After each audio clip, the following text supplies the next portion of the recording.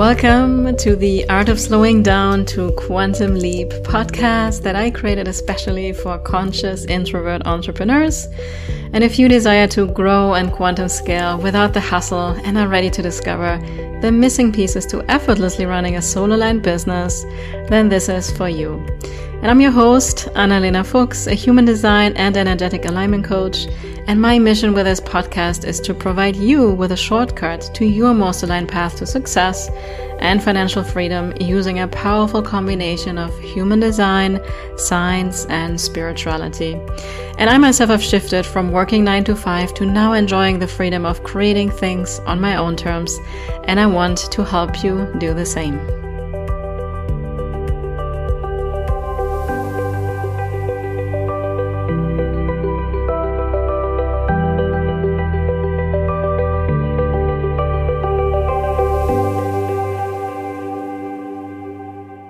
Welcome everybody, it's Annalena here. Welcome to another episode of the Art of Slowing Down podcast. And today I'm beyond excited because I have a super special guest. I'm actually so excited to learn from her a lot.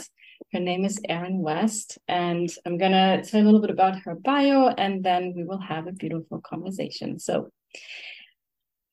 Erin is an Ivy League graduate and lawyer, and she found herself at a crossroads at her 2-decade marriage to her children's father was ending, and she could either continue on with a high-achieving life that left her exhausted, stressed, and with challenging physical symptoms, or she could redesign her life to be aligned with what made her feel more herself. She chose the latter, and during what she calls her blank state period, she traveled globally with her kids and began learning to trade stocks for income. That's what I want to learn. And eventually her friends who were still tired and stressed themselves began to ask her to teach them how to trade. And in early 2022, she began teaching them and has continued teaching women this powerful money tool that hasn't traditionally been available to them. And then also in terms of human design, because I always ask my beautiful guests if they know at least about human design. So she's a 6'2" mental projector with a left hand cross of Dominion. And I love that because, especially being a projector, I love everything that we're going to talk about because exhaustion and burnout, I think, are everywhere. And I'm just so happy to have you. Likewise. Thanks for having me. I'm so excited. Yes. So I would love to start a little bit with your story. So you were in the hustle, corporate grind world, were exhausted, burned out, and all the shebang, right?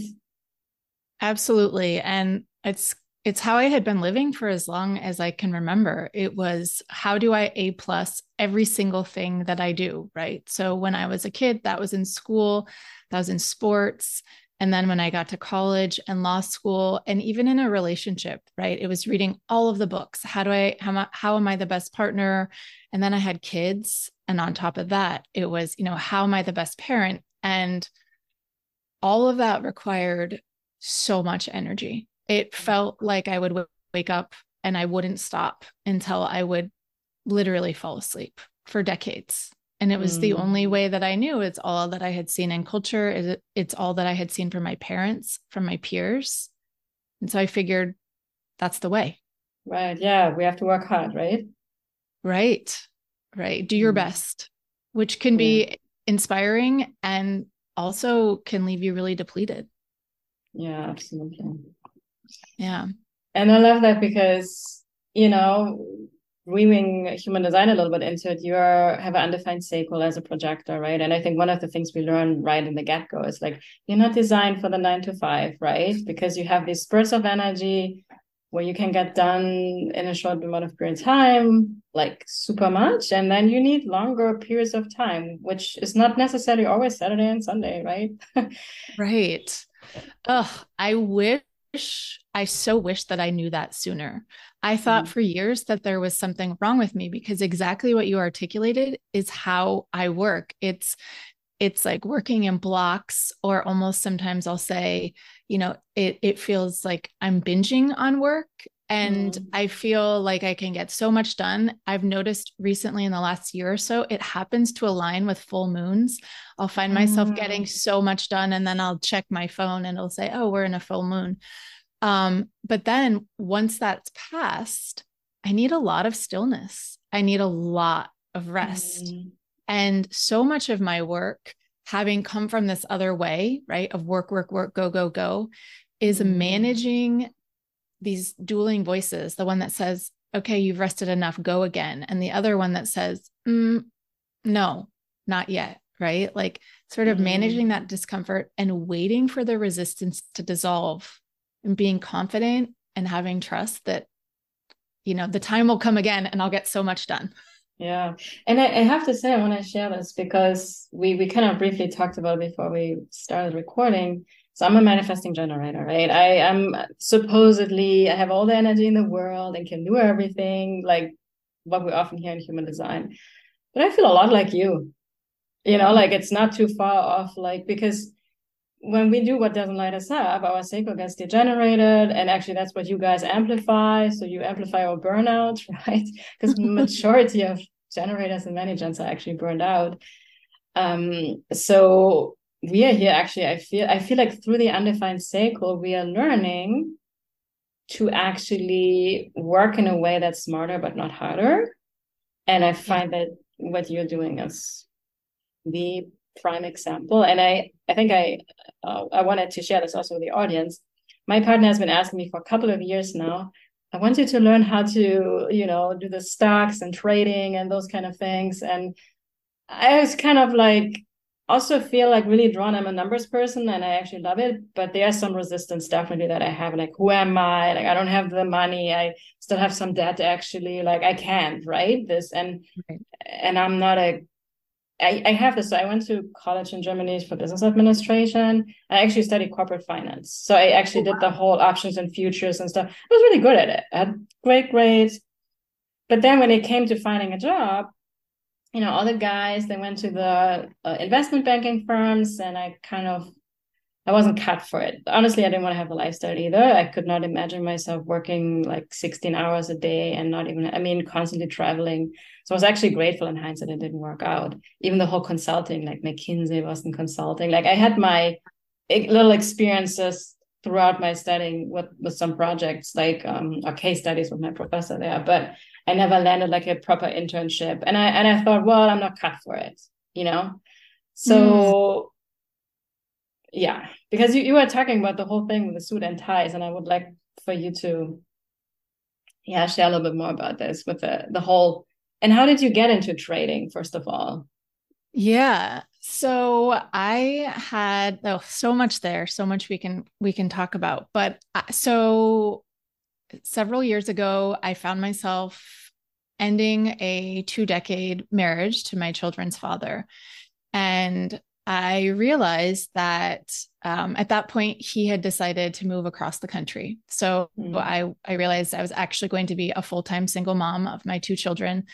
And I had been practicing law. And I realized, well, I could keep doing that, but that would require me to go into the office or at least, you know, work from home, but talking about 8, 10, or 12-hour days to make it all work. And I just wondered, I asked the question, is there a different way, right? Could there be a different way? Because I already was exhausted. Even when I had a partner, I was exhausted because I was trying to do everything in this way that I thought I should, which is in requiring a ton of effort. And so what was interesting is that I sort of let go of the outcome. I asked the question, is there another way? And I didn't have an answer immediately, but maybe for the first time in my life, I said, okay, what feels good in a somatic way to me to do right now? So I sold my house. I sold my car. I put everything in storage. I realized as I shut the storage unit, I had no keys, right? For the first time in my adult life, I did not have keys. And my kids and I had each a carry-on suitcase, and we went to Oaxaca, Mexico, which is a place that is dear to my heart. And that's what we did. And we didn't know how it would unfold. And I was there, and, you know, divorce is hard. It's absolutely a transformative experience. Yeah. And in that time, I came across trading, and it was sort of a distraction at the time. It was just something fun to do that People do Sudoku and they do other things like that. But I thought, okay, this will take my mind away from the really hard emotional work of the divorce. And I ended up really loving it. I thought it was fun and I went really deep in terms of my learning. And then the thing that really hooked me is that I realized that it was not just charts and numbers, that it was actually reflecting back everything that we experience in life, right? Like the concept of the holographic principle that a single particle of one thing can duplicate the whole of it somewhere else. Mm. And so I started to see patterns like there's loss in trading, but we all experience loss in our lives. There's a lot of waiting, right? Like thinking of non-negotiables and standards. Like I'm not entering this trade until this price. But how many of us either reach or grasp for something that's not really great for us when the real work is in waiting and being clear on, no, this is what I'm available for. And I saw so much in the trading itself. And then I got really excited because it felt super existential. So I was both making money, traveling globally with my kids. We spent a month in Paris. We traveled all around the Yucatan and the cenotes, and we were all over. And I was trading different times of the day, depending on where I was. And it was fun in the way that math was fun for me in high school and college, but it went so much deeper, right? I realized it was a crucible for growth, which is always something I'm into. So that's how I got into it. Yeah. I got goosebumps when you were talking about just like, because you took that leap of faith. And first of all, I love to kind of sometimes reflect back because you asked the question, right? Because and I love this because you're a mental projector, right? You have had an ashna defined, and the mind is all about asking questions, right? And you have this 63, the 64 in your incarnation course, which is all it's about, asking questions, about curiosity, right? And you did exactly that instead of trying to figure it out. Because we humans tend to like be smarter. I should know what I need to do, but you just trusted like somatic, like what feels good in your body. You just want to travel and let it all go. I just want to be free. But it's scary at the same time. I mean, we're humans, we have fears. Letting go of these like fundamental needs, like a home and the so-called security. So I just want to thank you for sharing that story because it just shows us that the power of asking questions and letting life show us actually what's possible, right? And just the magic that unfolded from that. It's just like, you could never have figured that out, right? Sitting down in your office and like, okay, what's my plan? Yeah, that's so true because I mean, it really was an exercise in letting go and releasing. And I had lived my life entirely in the other paradigm. I was the best planner, right? I was the master of the 1 month, 3 month, 6 month, 9 month, 1 year, 5 year plan. I was obsessive. I'm a a Virgo sun and a Virgo moon, and I have so much of that planning, listy energy in me. And yet I'm Pisces rising. And sort of was like, oh, what happens if I take a cue from the water, right? The water just flows. The water doesn't pound up against a rock. It just goes around it. Right. And so I took a different approach entirely, and it has been nothing short of expansive and transformative. And there are times it still feels really uneasy because I lived in that other world for so long, right? I have to bring myself back. I'll get pulled into that and then I'll remember, oh, no, that actually doesn't feel good in my body. Let's try the softer way, right? Yeah, and of course, because the nervous system is so used to, it's safe to plan. And actually, again, if I look at your human design, you have 3 arrows pointing to the left, head and ashna defined. That is and then the Virgo energy. And then, of course, it's all planning and strategy and da da da da da. But then you dive into the dream world, right? The Pisces and the imagination and all of this, and look what comes out. And that just always shows me that we need both. We need the balance, right? It's not this or that. It's like a coin. It has 2 sides always. And you were too much in the structural, right? Yeah. The masculine kind of energy, and you fully surrendered into the more feminine. So, and now you Yeah. bring back, I mean, the trading is definitely, you combine it, right? You infuse it with the feminine of how life works. And I love when you talked about, how, because that's what I have, a human design. I understand how everything works, and it all like with how nature works and how human design shows. And I think you see that in training. And I found this so fascinating. Like, yeah, it teaches us patience. So true. That just was like a epiphany light bulb moment for me. Yeah. I mean, it's funny, the working name for the class at the beginning, I was calling it existential trading because that's what it felt like to me. It could not be reduced to bars and numbers. And in fact, I think we forget, we think of money and we think of it as an intangible object, but we forget that economics is a social science. Humans, that's why it's in the social science, because it involves humans, human beings with nervous systems, with emotions that respond to news and new information. They're the ones trading, right? Yeah, We it's think it true. is a stock, it's an inanimate stock or an inanimate company or fiction, which is what a corporation is, but it's humans. And so there's so much richness in that, and that's what I love. And to your point, right, it doesn't have to be either or. We get to live in the all, and that's how I have taught my course. So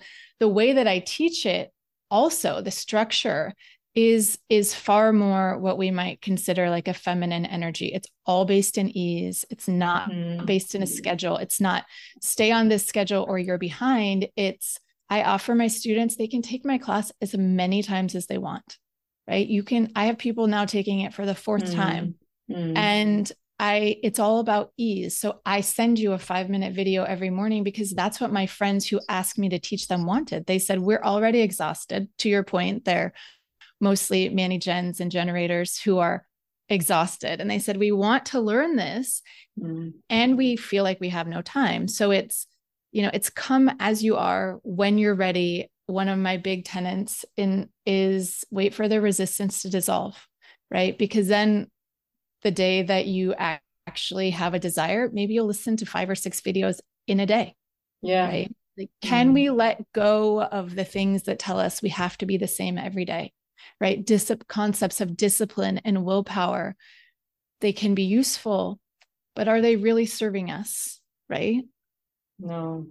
Yeah. From my experience, like what you just said, right? I like this week, and I'm in my cycle. I just started my cycle, and the last 2 days I was freaking tired. I couldn't even sit on the computer. I was just looking at the computer, and today I feel like I'm fresh and new. Yes. And if I'm and I used to work in corporate myself, I was so tired. I was so exhausted. I was so demotivated. The only thing that kept me going was like going for walks a couple of times or taking an afternoon nap once here and there. But I always felt guilty, and people look at you, right? And Yeah. so, plus I wasn't doing what lights me up, you know? Yeah. And now that I have seen, I've gotten to taste what it means to have the freedom to do what I actually love, which is still like I have challenges, and I Yeah. don't always have a plan. I don't always know where the money is coming from, right? But Yeah. it has been overall, like I feel free. I feel I have started to build such a strong foundation because with working, and look, for some people working corporate is great, right? It's not that everybody wants to be an entrepreneur like you and I, but Right. in my case, there was such a codependency because I thought it's security, but it was really the opposite. Because like in my case, like I had set the intention to the universe very clearly. I want to leave corporate. I actually wrote a letter to myself at a retreat that once I have X amount of clients, I'm going to have the courage to leave. And then I think 2 weeks later, I got fired, which I knew it was going to happen. It was literally like, yeah, I had shared my passion for coaching for a while with my boss, and I had to train another girl for a month already. So it wasn't like a surprise. And I had already packed Right. the day before. I was already home. And I did it very obvious, but it was this like, you have worked for a company for 5 years. the day you get fired is the last day you get paid. I no longer had insurance. I was a single mom, and I don't have words for that. It's like, and I grew up in Germany, and in Germany at least, and different countries have different systems, but you still have insurance. You usually get some kind of money, and especially one of the things that I find so off here in the United States is that when people get sick, they have to take their vacation days. Yeah. I'm like, what in the world? Like, I could get furious about it. Like, Yeah. aren't you guys? And of course, there are people that take advantage of the system, of course, but I'm still speechless. And then you get what, 2 weeks of vacation?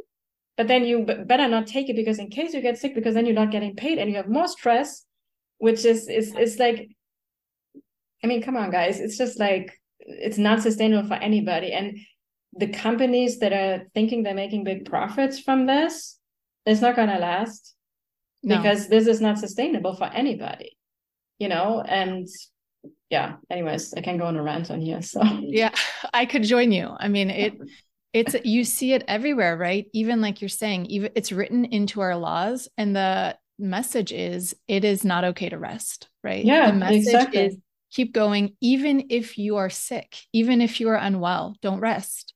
Mm-hmm. Right? It's Yeah. always power through, and it's almost as if there's virtue in suffering, right? There's virtue in exhaustion and depletion, and it's like some sort of a badge of honor, but it's not sustainable, right? No, We don't have infinite resources in that way.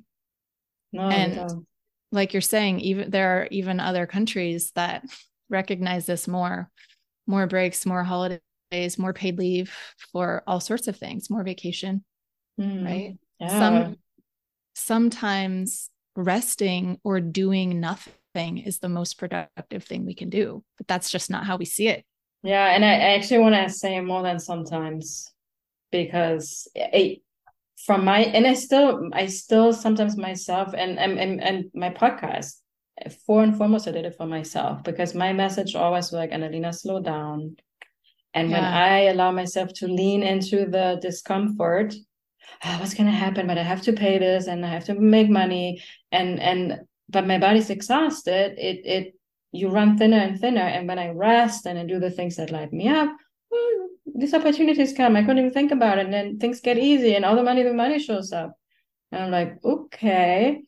But it takes time, it takes practice. And I still, Yeah. like you say, these two voices, it keeps speaking. I shouldn't rest. I shouldn't da da da da da. And the more people I speak to, also my podcast, like you, it's like the proof is there. It Yeah. works over and over and over again. And I guess that's why I'm so happy to have this conversation with you, because we have to let people know. And Yes. people, like, the more people do it, because it's a ripple effect, right? We are more rested, we feel better. And also for companies, when you get my magic for 5 minutes, but my real magic, the company's going to benefit more than you get 8 hours of me, but I fucking don't care, Totally. because I'm tired. And this whole, like, just this whole concept, like, you get paid based on the hours you work. What in the world? But Yes. Right. That's such limited thinking. And yet it's what we've all been, most of us have been accustomed to, right? And that's so much of also what I see in my work. You mentioned stories, like the stories that tell us essentially it's not safe to rest. And what I have come to see, and I'm seeing this with so many of my students, as their stories inevitably come up, their stories about money and all of these things that really keep us contracted and tight and limited and in situations that aren't really serving us. And the one unifying characteristic that I have noticed is that these stories are not actually ours, right? These are stories that we have absorbed and taken on from culture, or maybe from family members before us, because it's what they had to do to survive, right? And there were very real realities about work for all humans, but probably even more so for women, right? That working, producing actually kept you safe, kept you housed and fed, right? Because of the economic constructs that we had for marriage and women and different things like this, there were realities that we had to align with. And those still live in us. And so often we hear those voices as if they're our own, right? And it makes us feel like there's something wrong with us, right? We've internalized these messages like it's not safe to rest. But are they ever really true, right? And I think that's so much of the work. I do it in the stories that so many of my students and I have around money and how it has to be hard to earn it, right? And that, is it even safe for me to have a lot of money? Because women have had much less access to money until very recently, and we still don't have as much. It's just factual. And so dealing with all of this and bringing to light, is this story yours? Is it true? Is so much of the work. And, you know, because it's that internalization process that's really damaging. It says, why can't I just get it together? Why can't I get my stuff together and just do it? Well, because this has been with us for a long time. Yeah, no, I can so relate. And I love you bring this up because it's also with emotions, right? We have to learn to, is it called disassociate from it, right? It's not who I am. I'm just feeling it. I'm the observer. And also these voices in our heads. And it's like, yeah, kind of is it really true? And until we prove it, it's really not, right? So, and I think we're now learning, and I think we're very fortunate. I think our parents, the world wasn't ready for this kind of paradigm shift. They were still like, they really had to do that. Like I remember my dad, 4 girls. I mean, my mom, and then he and my mom too. I mean, 4 girls, that's a full-time job, or even more than a full-time job, right? With all the hobbies going on school and things and growing up and hormones kicking in with all the girls. I mean, cannot be easy, right? Because I sometimes I hear this a lot, and I think I used to be there. It's easy for us to blame our parents, right? But they did the best they could with what they had. They were mostly born like right when the Second World War ended. I mean, I don't even want to imagine what kind of trauma they went through or they were born into, right? Right. So, and now that's why I feel so grateful, like with human design, it's this tool that gives us a little bit of a shortcut where we're moving into society, because human design is actually, I don't know if you heard about this, but we used to be in the cross of planning as a collective, which is all about, the planning, just like the word says, and 5-year plans and figuring things out, and more analytical, more the masculine kind of energy. And we're now moving into the sleeping cross of the Phoenix, which is all about trust and surrender and flow and good news. Yeah, this is what this whole like 2027 shift is about, right? Where we're more about community and supporting each other, and this whole, especially this like be the sole provider as a single mom or even single dad can be, right? No, we're here to support each other. And when you, Erin, are in your zone of genius with a trading, you create this ripple effect. Just listening to you, I want to know more. And me and Alina, I'm doing my stuff in my zone of genius, which is human design, and being on a podcast and sharing my observations of the world and how we can change things for the better of the future.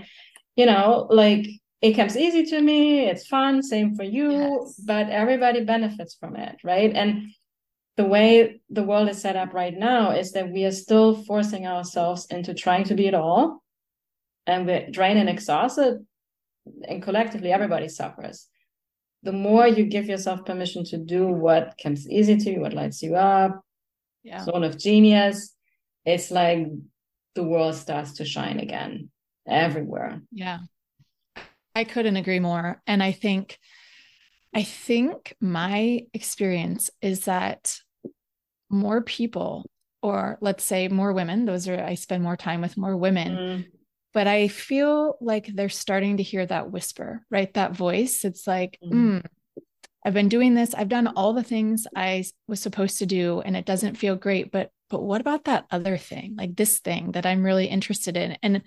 And so it feels like people are starting to at least listen and hear that voice a little more. And I think, as you said earlier, we just need to see more and more examples of people doing it and it working, and to hear what can happen. And it truly for me feels magical because I just let go. I didn't know what it was going to look like, but I knew that I was too exhausted to keep forcing myself and efforting to do things that were no longer aligned, even if it was a zone of excellence thing, which it is for so many of us. We're good at our jobs.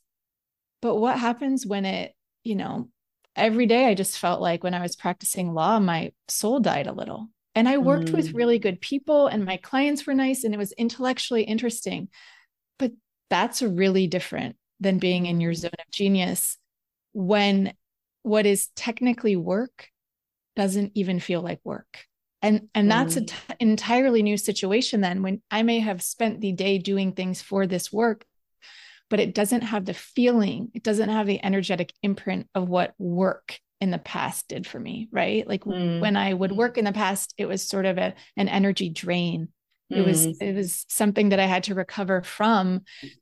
And this is something else. I don't even know if the word work applies, right? Because there's that other connotation. I was just thinking, like when you were talking, I think we need to find a new word for working, right? Because it's so ingrained in us that, well, working is hard, and well, in order to have fun, work first and then the fun. I mean, there's even commercials about it. I think there's a couple of beer commercials in Germany, like first the work and then the pleasure, right? So it's kind of this like it's conditional to have fun and pleasure and enjoyment in life. And for me, it was human design, where I finally understood that we are meant to have fun. We are meant to have joy. That's how we can be because we're always about, I want to be of service. Yeah, be of service. You are being happy doing what you love. What comes easy, what doesn't feel like work, so be of service to yourself. Right. And I think, something that I needed to hear and that I sometimes tell my students is it gets to feel good. Right? Your life gets to feel good. And when you feel good, everyone in your life who cherishes you and loves you wins. Yeah, absolutely. Right? Which is the opposite of what we've all been taught, is care for others first. And if there's anything left over, get a pedicure. Right. And I personally don't think it's really working well. Right. I don't think it's serving us individually or in the collective. And so, I think similar to what you're suggesting, I can feel something different being birthed right now. And it's powerful and it's a little scary and uncomfortable because it's so new, but I think it's essential. Yeah, no, I can feel it too. Like you say, I don't know what it's going to look like, but I have this deep sense of trust that everything is just going to fall apart, and I'm actually excited about it. Like I even feel that all the debt we have collectively is going to fall off. I don't know how, and I just have this, because we feel like it's such a burden, but maybe it's not even going to be that, because I myself, so I have been working a lot on my own money story, and if I'm going to be like, the first step for me was to stop putting money on a pedestal. I used to define myself by how much money I make, and life wanted me to learn, like, Annalena, it doesn't matter how much money you make. You have to let go of that dependency there. So that was my first big thing, to let go of that. I have to make X amount of money to be successful or to be proud of myself, whatever. So, and then also really move through the discomfort when money was really low. Yeah. I mean, face my fears, right? And that is the biggest win I can say for myself. Like, the way that I feel about money is super shifted. I'm no longer like so scared, and I feel more relaxed and more trusting. Yeah. I'm not saying it's like that 100% of time. And yeah, my income has also gone up. Where I still personally struggle is I'm still holding on to a bunch of debt. And I'm right now, if you're going to ask me, I'm like, I kind of get out. I want to get rid of it. And I think I need to reframe even. I mean, actually, I have already like, okay, this has actually allowed me to build the life that I want. Yeah.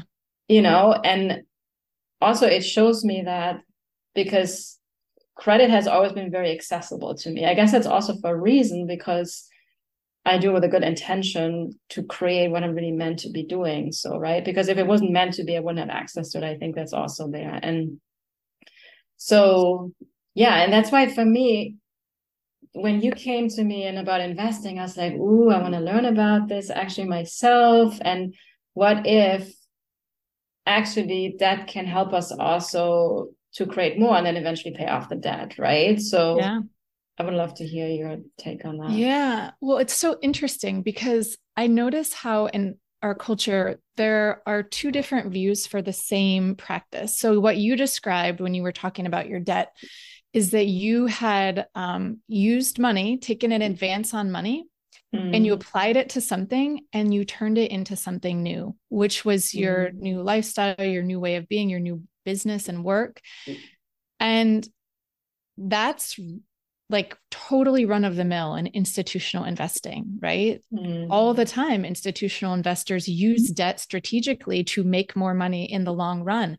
It's considered smart. It's sort of like, why wouldn't you do that? Why wouldn't you leverage money in that way?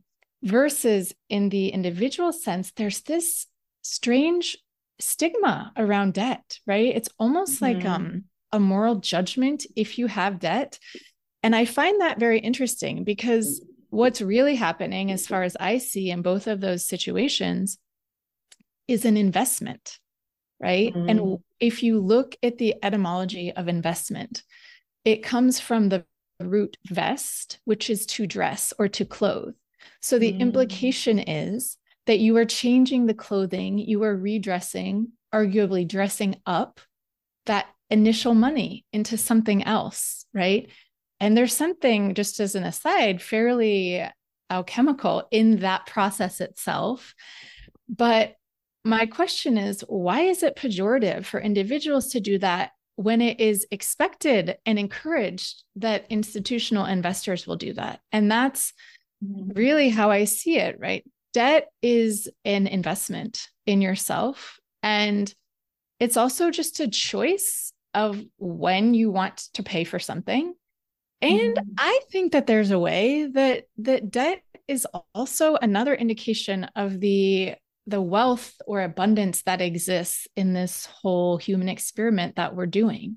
There's just so much negative energy attached to debt. And I think that we can get so stuck in a story that somehow we're bad because we have it. Like there's something fundamentally wrong or flawed with us because we have debt. Like, no, how optimistic is that you had debt because you believed in you and you had faith in what was coming, even then, though you didn't know exactly what it looked like. And so obviously there are technical aspects of debt and interest rates and timing of paying it off and all these things. But I wonder how much things would shift if we sort of were non-attached. We were just like, oh, it just is, right? I got this money now and I'm going to pay it off at this later date versus this, right? This tightness. Do you feel this tightness that exists around debt for individuals? I don't know.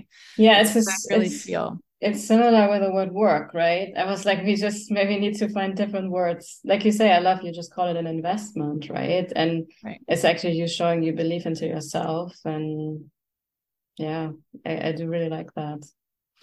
Yeah. And so I don't know, so many shifts, but I feel like they're happening, right? And conversations like these really help them happen faster or more extensively. And so, but yeah, I have students who use trading to help pay off debt. I have students who use trading to save for specific expenses, like even like health insurance premiums.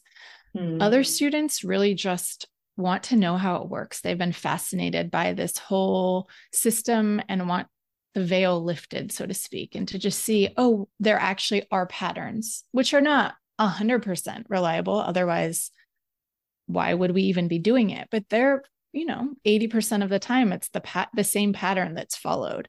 And so I think that's the thing I like about trading is that it's super versatile. Sometimes I use it really heavily and I use it for income, and other times I'll just use it here and there, right? It's the skill that you have for your entire life. And you spoke earlier to freedom. And I think so many of us think that we want money, and money is great, and money is empowering, and money feels good. But I have observed in myself and my students, I believe we want more than money, freedom. Right? Yeah, and I, like for me, it's time freedom. Yes. Like that was the thing with corporate, and that's why I think I also get so on the edge with this, like trading time for money, because like working 40 hours a week, what else you have left, right? And then we have to clean the house and wash the dishes, and it's like, okay, and go to the grocery store. It's like there's no freedom to do.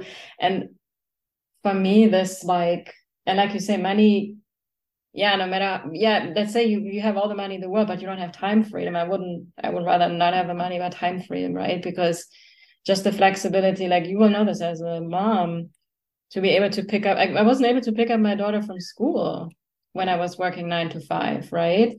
And now just when I have a day, like a couple of days ago, where I just felt like I don't want to do anything, I can make this happen.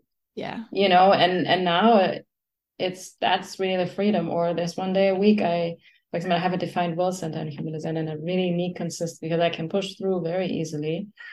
And I can just take an afternoon nap every day. In corporate, it's kind of not so common practice, or it's probably really judged. And it's all the freedom to the location freedom as well, because I'm not 100% there yet, but it's already happening, like that I can work really wherever I am, as long as I have a computer and Wi-Fi, and that can be really anywhere, right? So before it was this like, okay, you work at this office here, you have to go there every single day. And again, the amount of vacation, especially here in the US, is so limited. It's just like, and then we have this like, I do this until I retire, and then what?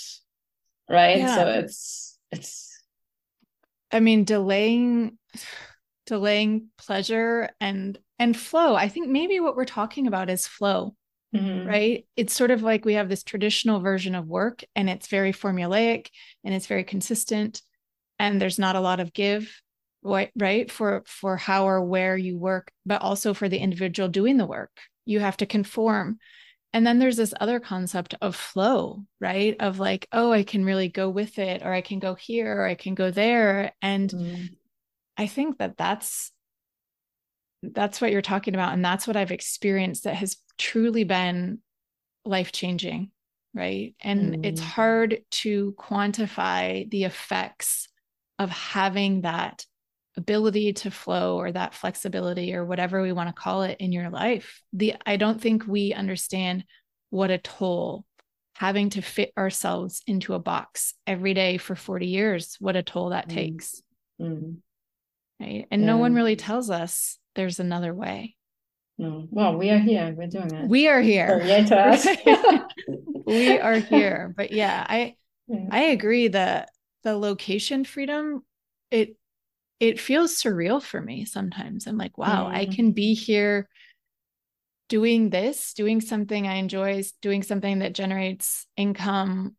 It does feel surreal. Yeah. And I have to sometimes remind myself, like, it's here. And because we're always also chasing the next thing, right? Like, we're like, oh, we focus more on what we haven't achieved than what we actually have. And I'm actually glad right now we're having this conversation, because it makes me realize, like, whoa, I have created something that I, like, many years ago, I was like, oh my God, I wish I would have that, right? And it's really here, and it's so expansive and feels so light. And the thing with flow, so that's actually part of my whole, everything in my human design and the gene key is all about creating flow and bringing the divine feminine back into everything, right? And I have recently heard some, I want to say old school kind of coaches, where it's very masculine energy. And they were saying like, well, the mistake is you shouldn't go with the flow, because they define flow as going with what everybody else is doing. But that's not at all what it's about.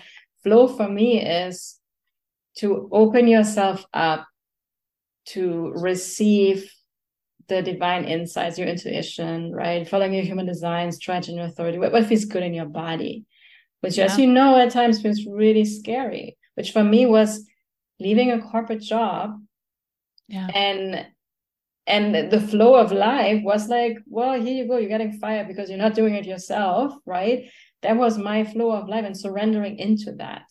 And my flow is totally different than yours. At sometimes we meet, we create something together, we make more impact, we support each other, right? And then we meet somebody else and create all this magic together. But what I have found is that flow is really where all the synchronicities show up, things start to feel easy. It does not mean everything is always easy and there are no challenges coming our way. And what I have found is that the more I listen to my intuition, which again, there's also fears attached to trusting that and letting go of the control. When I do that, things really flow and become easy. When I don't listen, I get a big kick in the butt, because life wants us to learn. We're here to trust. It's almost like we're being directed, and all we have to do is listen. Yeah. But, we're up here in the mind and we're trying to be smarter. And then it gets hard, and we have so much more resistance, and we're trying to push. It's like we're trying to swim against the current, and you can go a little bit, but at some point, that's where the exhaustion then kicks in. You swim with the flow. Oh, it was easy. Let's do another one. Well, and I think you said, to listen, right? To listen to the intuition or whatever we want to call it. And for me, at least, it takes stillness to be able to hear it. It's so much harder to hear if we're going. And so again, how do we bring more pauses, more stillness, more times of not doing into our day? Because, right, that's when you think about this more feminine energetic model, there's a lot of just receiving, waiting, and trusting, right? If you think of a mountain-fed spring, the spring is just there at the bottom of a valley waiting for the water to flow into it. It doesn't even have to effort to get filled up. Or even I like to think a lot about the human ovum, right? It just waits for the sperm to come. It's like, I'm here, you'll come. Yeah, that's right. So true. I'm not efforting. And then what comes out of that, right? 2 cells turn into 25 trillion cells. That's why that's a very different model than do more. And I think it's just a practice, right? It is. Yeah. And there is no coincidence why the people that have found the most really fulfillment in life, they have been on these silent meditation retreats. They have been, and like you say, it's all about stillness. And for me, where I finally got it, because I have heard about, you gotta meditate, slow down all the time. For me, when I learned these 64 archetypal energies in the human design chart, the gates, or also they're also in the gene keys. Every single energy is basically saying that. Or the biggest message of human design, if I look at all the messages that every gate and center has, it's all, you have to slow down, you have to pause. And the whole thing with the way to respond, wait for recognition and invitation. Everything is teaching us we have to slow down. And the slower I go and the more, because I cannot even cease or listen to, like you say, I cannot even listen to, because the intuition is like the most subtle whisper. Oh, yeah. And the mind is double as loud as the intuition, and the emotions are 4 times louder than the intuition. So we're constantly like distracted. We are so stuck in the head, and our heart is trying to get our attention, and the intuition is like, there's too much noise. Yeah. Right. That's what the exhaustion is, by all this overstimulation. Yeah. And more and more, and you have to buy this and do this and that. And I'm so exhausted. I totally agree. And you're talking about stillness and meditation and all of this. And it's as if it's hiding in plain sight, right? The wisdom, because sometimes I think we are human beings, like right? Yeah, we're not human doings. And it's right there. And yet we keep doing, right? And it's really hard to get off the doing train, but I can't recommend it more. The more I do it, the more things happen in my life that 5 years ago I never could have imagined, right? I truly could not have imagined. It was not within my scope. It was not within my belief system of what a life could look like. Yeah, so that's why it's so beautiful. We have gotten the taste of it. I think we get more and more confirmation. We keep sharing it, and more people, like you say, our beliefs always come from somewhere because, oh, they're doing it, it works, and we start to believe, and then it starts to happen for us. So we're creating a new trend. Yes. I mean, let's just keep asking, what if, right? Yeah. What else is possible? And the 63 is this energy of, we're actually in the 63 right now as we record. That's your conscious earth. It's like, what else is possible? That's kind of the energy of the 63, I love that. right? Yeah. So I love this so much. So, Erin, I would love to hear now for some of the listeners, especially the ladies that are listening, like, what does it take to get started with trading? Well, in terms of opening an account, it takes $1, but I would recommend a few more dollars than that if you want to be able to buy a share of stock. And so it's actually pretty easy to open a trading account. And the trading platform that I recommend has a simulation account, which is really fun. And I actually recommend to my students that they trade in that for at least 3 months just to get used to the process, right? And then once your nervous system is feeling calm, then move into trading with real money. But that's a very valuable tip, because once it becomes safe for the nervous system, we can also maintain it, right?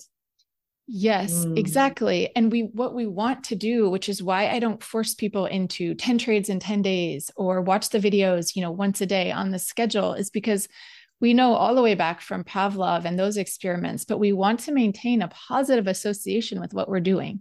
That's why we keep doing our hobbies, because they're pleasurable and there's a positive association. And so here, there's not a rush, right? We learn at the pace we learn at. And when we're ready, right? Because all of this we've been talking about is a return to the self as the supreme one who knows. And so that's how I teach my class. So then we go through it. Maybe you take my class one time, it's 8 weeks, and you're ready to trade. I have students who do that. They love it. They grasp it. They're ready to go. And I have other students who come in and they're like, oh, I'm so triggered by these charts. And then we work on their math beliefs, or or life happens and they take it 2 times or 3 times. And then I have another student who took it 3 times, and she's been trading in her simulation account for 6 months, and she's going to start trading live in a month. That works for her and her nervous system. So, we keep coming back to the self and our individual knowing as supreme. And I just lay everything out in the class step by step, right? It's designed for women, my friends, who were already exhausted and have super full lives. So come as you can, come as you are, and you will grasp it over time. It's just a matter of exposure. And then, I treat all of my students like they're whole humans. So I don't just give you a technical method and walk away. It's subconscious beliefs about money and math and numbers. The stories, the things that I've experienced with my students that we've worked on are truly incredible in that sense. And we do tons of nervous system work. It's the core of our method. I say that these other softer aspects are more than half of being an excellent trader. Anyone can learn the method. It's pattern finding, right? It's attention to detail. I would even go as far as the Pareto rule, right? 80-20, that the whole nervous system is 80% and the actual technical stuff is probably just 20%. And no, I love that so much, because that's with everything, right? Yeah, we can you can win the lottery and be a millionaire temporarily, but if that doesn't feel safe to your nervous system, it's going to be gone in no time. And there's so many stories also with people that because it shocks your nervous system, it doesn't feel safe. So you're subconsciously, you're doing everything you can to get rid of the money because it's not safe. It's not your identity, right? So that's why good things take time, right? And I love that you allow the space for everybody's unique process. Like you say, some people take once, they take off. Other people need 2 years to feel fully safe with it, but they build a solid foundation that they can build upon, right? And Yeah.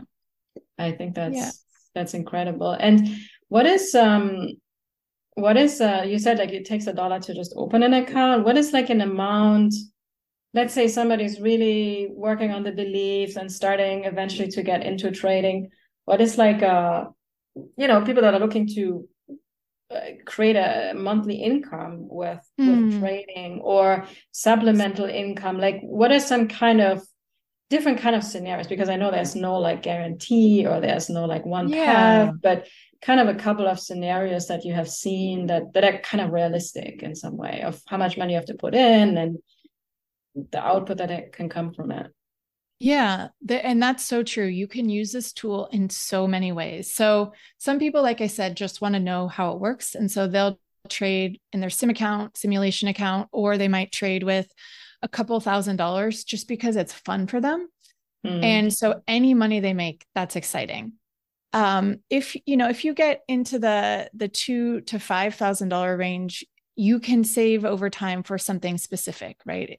You want to pay off your car or a vacation or something like this. And then as you get into, if you were say trading with $5,000 to $10,000, you could supplement your monthly income. Of course, it's so different for everyone, how much they would be looking to supplement with. And then I have students who are very serious and they're looking to replace income. And I would say around 20 to 25,000, you can begin to replace your income with that. Again, it varies widely. I have some students, a pattern is people leaving unaligned working situations and beginning to travel all over widely. And it happens that often, and I found this myself as well, traveling outside of the States, it's actually much more economical to live. So you get a better quality of life most often, in my experience, and it is a lower cost of living. And so then trading fits in really well there because, at least for me, relative to the cost of living here in Seattle, even living in Paris was 40% cheaper. Wow. Yeah. I mean, I live in South Florida and it has gotten ridiculous to the point where it's like, really? Yeah. I asked myself that a lot also. And I'm really saying, okay, yeah, what am I trading? What am I getting? Does it resonate on a deep level? Obviously, when you have children, there are many other factors as well. Yeah. But yeah, and then other people use trading for just to increase their returns in their 401ks. So I think of them a little bit more as almost like weekend warriors. You might place a trade once or twice a month just to increase your returns in your retirement account. So those people don't really have any plans to stop working. A lot of the people who do that in my class are in corporate work that they can tolerate, right? They don't, I'm not sure any of them love their work, but they are tolerating it. And so that's another use for it. And that's why I really like it. In that way, it feels like a sovereignty skill in some way, right? You can use it for however you want to use it. And it just feels really good to have access to something that has truly been off limits to most of us for a long time. That in itself is something very different and makes people feel more fully in their power. So I love it on so many levels. It's intellectually interesting. So many of the things that you mentioned, I could riff on how that appears to us in trading. And then there's obviously the money aspect, which money is great too. Yeah. And so I have one final question that came up for me. For me personally, if I think about trading, because I've also, the crypto, are you doing with crypto as well? Or no, you do regular? I just do old-fashioned stocks. Good, cool. No, because, crypto has been very volatile and just going down mainly the last year and a half. But I think one of my biggest fears that I would have to work on or beliefs is this like, oh, I'm just going to lose money. It's just too good to be true or something like this. So how do you work with the risk thing? I love this. Thank you for asking. So we talk a lot about loss and a few things. So for one, the way that I teach trading is exactly how much you could lose the moment you enter your trade. So there is never a question mark. There's never a feeling, that feeling in your stomach when it feels like you're falling and the bottom is dropping out. Mm-hmm. That's not a thing, because we have a precise number before we enter the trade. And then that's another place where we invite our nervous system in, and we don't start with how much could I make? We start with how much could I lose? And then we actually do somatic testing to figure out whether that is a number that actually works for us. And so a funny standard that I use, I call it yawn trading. It should be that if you lose money, which you do because it's trading and also it's life, right? Loss is inevitable. But that when you do lose, you literally yawn. Like you're not activated, your heart rate doesn't increase, you don't start sweating, your stomach doesn't feel swirly. Like we are not looking for grand slams, and we are not looking for big losses. That's actually not how you get sustainable returns in the long run. Yeah, because then we're in this emotional roller coaster, right? We get super excited when we make so we're kind of feeling grounded in the body, because when we lose, it's like, okay, I was cool with that. I already knew from the beginning that can happen. And when we have a big win, it's also, okay, I can hold that.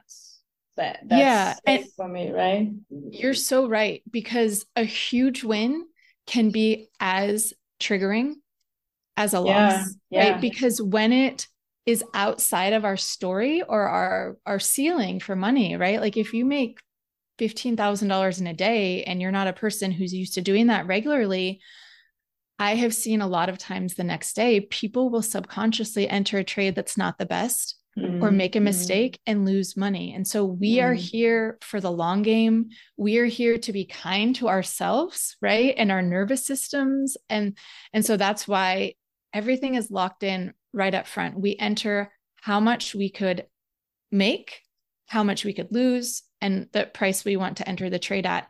And everything's automated. So then you just walk away, right? I like it. Yeah, I love it. So it's like nervous system regulated trading. Yeah, it's compassionate trading. Yeah, it's trading based in self-love rather than putting ourselves in fight or flight. We don't need more of that. Yeah, because that's exactly like I have associated trading with fight or flight and stress. Yeah, that's really what it is. So it has been just incredible to listen to your reframe on that, and like I like you open up a new perspective for me that I could not see before. So I think that's just, and for my audience, I want to thank you from the bottom of my heart. It's oh, thank you. It's been so fun. And I just want to say one other piece on that is that, we have these perceptions about trading.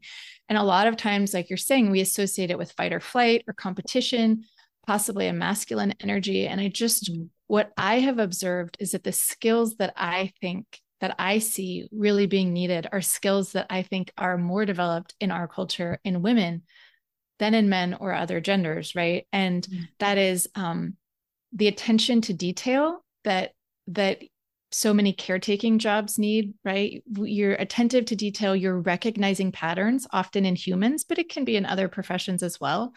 Trading is really about recognizing patterns. It's really not super mathy and super numbers based.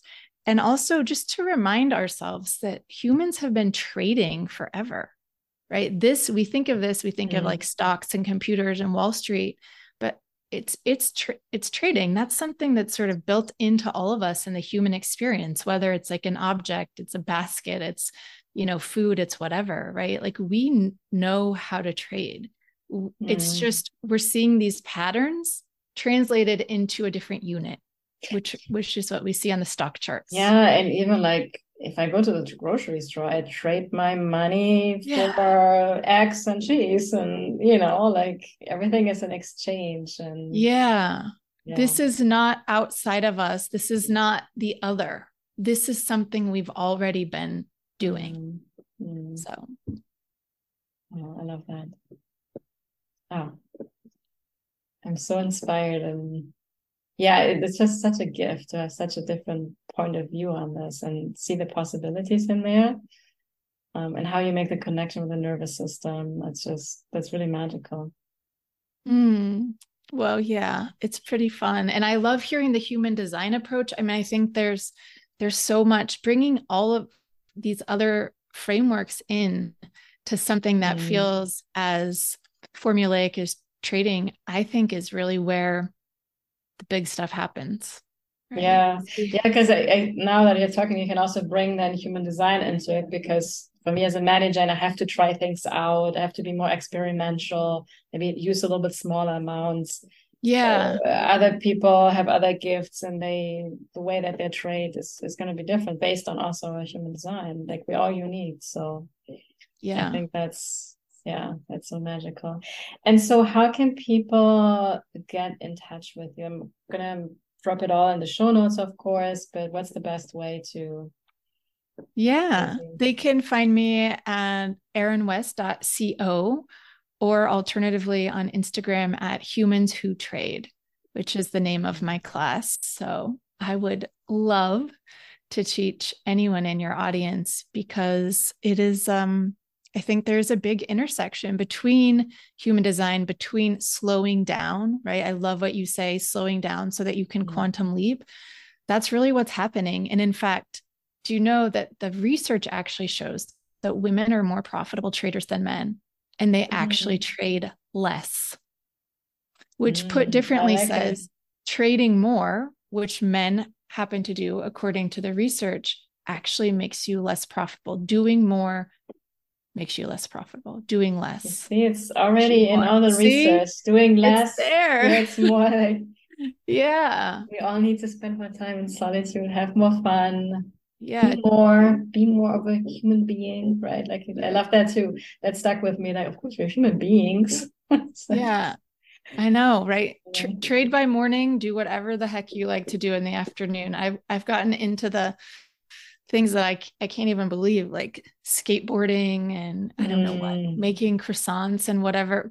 I'm learning, to play the guitar. And we watched that recently on YouTube, how to make croissants. It's really fascinating. Hard. Yeah, it's like a 5-hour, 10-hour. It's incredible. It is an art form. When we were in Paris, we took classes on making croissants, and we learned from our instructor that it takes 6 years in France to become a pastry chef and to become a doctor. Like that's the level of complexity for laminated dough. So I am not an expert, but I continue to try. That's awesome. I love it. And I love croissants, especially with chocolate. I know. Awesome. Erin, thank you so much. I could probably talk for you a whole lot longer. Thank you for following your passion and having the courage to leave behind the life that wasn't really sparking you anymore, and, showing the world what is possible, especially women, that we can, and for humanity, men as well, right? That we're showing them we can do less, we can be more, because I also feel especially men must have so much burden on their shoulders, right? Because they have been in this hustler culture, and they have probably they have to be the providers, and we're all in this together, right? And I think it's just beautiful that we bring this in, and it's probably also going to support so many men and any kind of gender we have out there, right? So absolutely. I teach 85% women, but 15% of my students are men.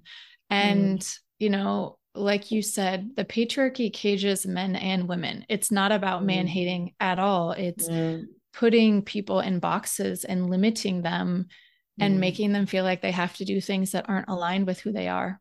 I think, I feel like we women come now more back into the business world to support men also, so to show them it can also be easier, and you guys can have fun as well, and be more, do less, quantum leap, all the things. All the things. I love it. Thank you so much for having me. Such a fun chat. Likewise. And thank you, listeners, for being here, for listening, and can't wait to hear all your feedback about the episode. Please reach out to Erin if that sparks something within you, and I'm so excited to be with you all on the next episode. Thank you, Erin. Thank you.